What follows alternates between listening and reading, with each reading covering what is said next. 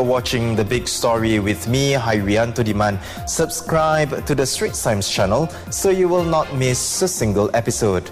The Workers' Party's top leaders will be expressing their views on Parliament's Committee of Privileges report when the House debates the report next Tuesday.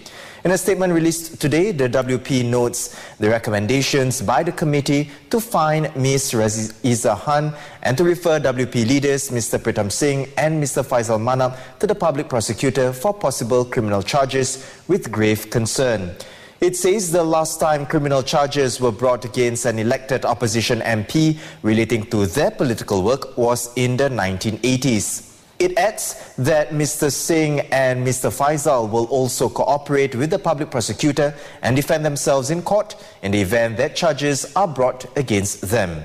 The committee's report released yesterday was the culmination of the committee's probe into lies told by Ms. Khan in Parliament in August and October last year. And the recommended penalty for her, $25,000 for the lie and $10,000 for repeating it.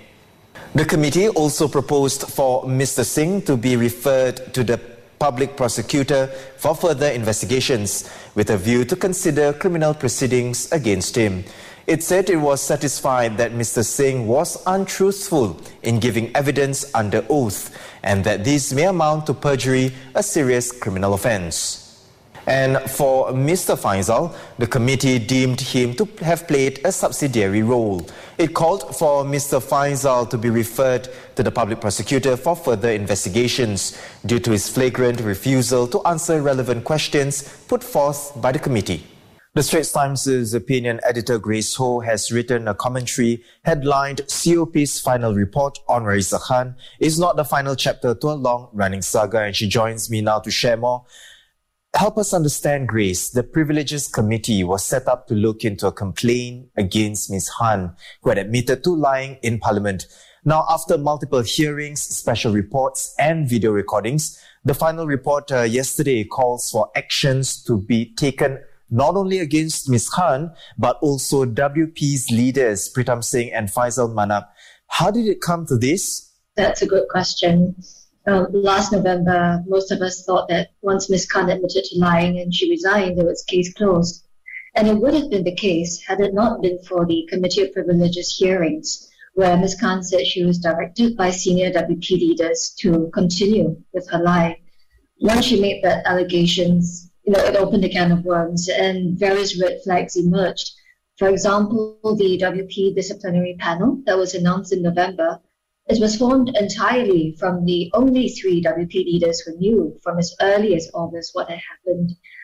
Now, people start to wonder to what extent was Ms. Khan doing everything of her own volition and what role was played by the WP leaders in the continuation of the lies. So things quickly got complicated from there, and that affects everything downstream. The degree of Ms. Khan's culpability relative to the leaders, the need to carefully consider what should be the penalty for all the parties involved. Why did the committee propose that Ms. Khan be fined $35,000 but call for further investigations into Mr. Singh and Mr. Faisal? Yeah, that's a question which has been asked, especially by the WP supporters. Why this differentiated treatment? Is it unfair? But this isn't just a matter of someone arbitrarily deciding who gets more punishment than the other.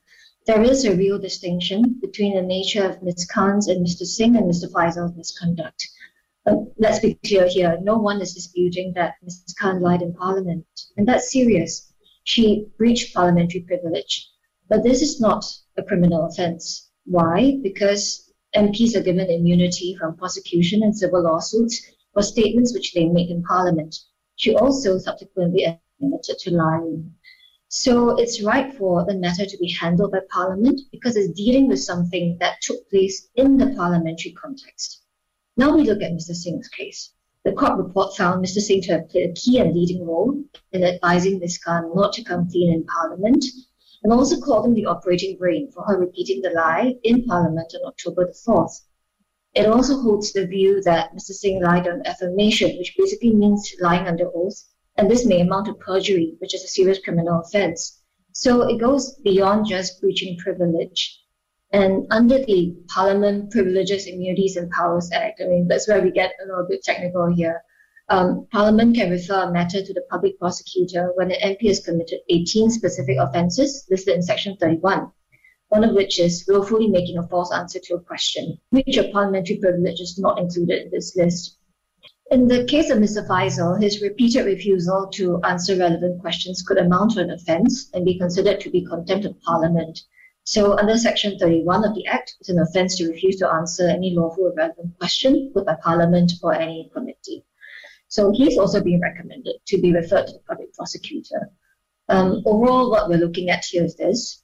The COP has essentially recommended penalties which it deems proportionate to the role played by each of the parties, and it has recommended them under the relevant sections of the law.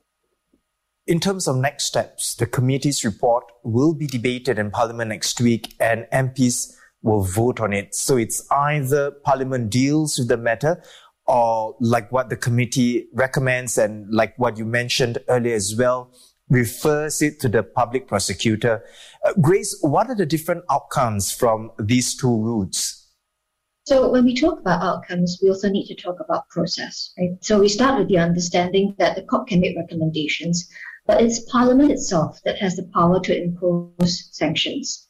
It can also convene the COP again to look at the WP leaders' conduct, similar to the process that Ms. Khan went through. But as the COP report pointed out, it's unlikely that convening another committee is going to move the needle very much, given that the first COP already produced so little documentation. The worst punishment that Parliament can mete out is jail or suspension, right, for a term not exceeding the session of Parliament. But none of these sanctions in themselves will lead to someone losing his seat or being disqualified from standing for elections in the future. I mean, the worst case scenario is Parliament chooses to expel him. But we also have to bear in mind that the current Parliament is dominated by the PAP, the ruling party, and unilaterally expelling the leader of the opposition without the leader of the opposition having legal representation, because that's not part of the process here, is an extremely high signature move. And it could inadvertently give weight to the argument among the WP's strong supporters that maybe Parliament has already made up its mind. Now, under the public prosecutor route, you may actually have a more thorough investigation process because the public prosecutor can, say, direct the police to collect more evidence, to look through phone or email records. And after the investigations are complete, the public prosecutor then has to decide if the case is truly compelling enough to proceed with a charge. If they are charged, then Mr. Singh and Mr. Faisal will go through criminal trial and the courts will decide if they are guilty or not. They have the chance to defend themselves in court and be represented by legal counsel, right, which is what they don't have under the Parliament process. So the witnesses can be cross-examined, the evidence can be properly tested, and the punishments that they are subject to, which brings us to the outcomes that you are asking, depends on what offence they are charged with. Under Article 45 of the Constitution, if they are convicted of an offence in court and jailed for at least 1 year or fined at least $2,000, they will lose their seats and also be disqualified from standing as an MP for 5 years. If it is deemed that an offence is committed under Section 193 of the Penal Code, which deals with false evidence, then they can be jailed for up to 3 years and fined. What can we expect from the debate next week? Yeah, so the debate is expected to take place next Tuesday. Mr. Pritam Singh, Ms. Sylvia Lim, and Mr. Faisal will be expressing their views in a court report in Parliament, and there'll be a debate. So a few things can happen from there. At the end of the debate, Parliament has to decide if it accepts the committee's findings and conclusions. It can choose to accept or reject the recommendations, or it can amend those recommendations before taking them on. The matter will be put to a vote by the House, and only a simple majority is needed. But I think we have to caution here that we shouldn't prejudge the outcome. We'll try to predict whether Mr. Singh will lose his seat because there is a long way to go. And there hasn't been a case like this for a long time. The last time criminal charges were brought against an elected opposition MP in relation to their political work was in the 1980s. And the situation is quite different then. So if Parliament chooses to go down the public prosecution route, you also need a higher bar of proof, and it could be quite long and protracted.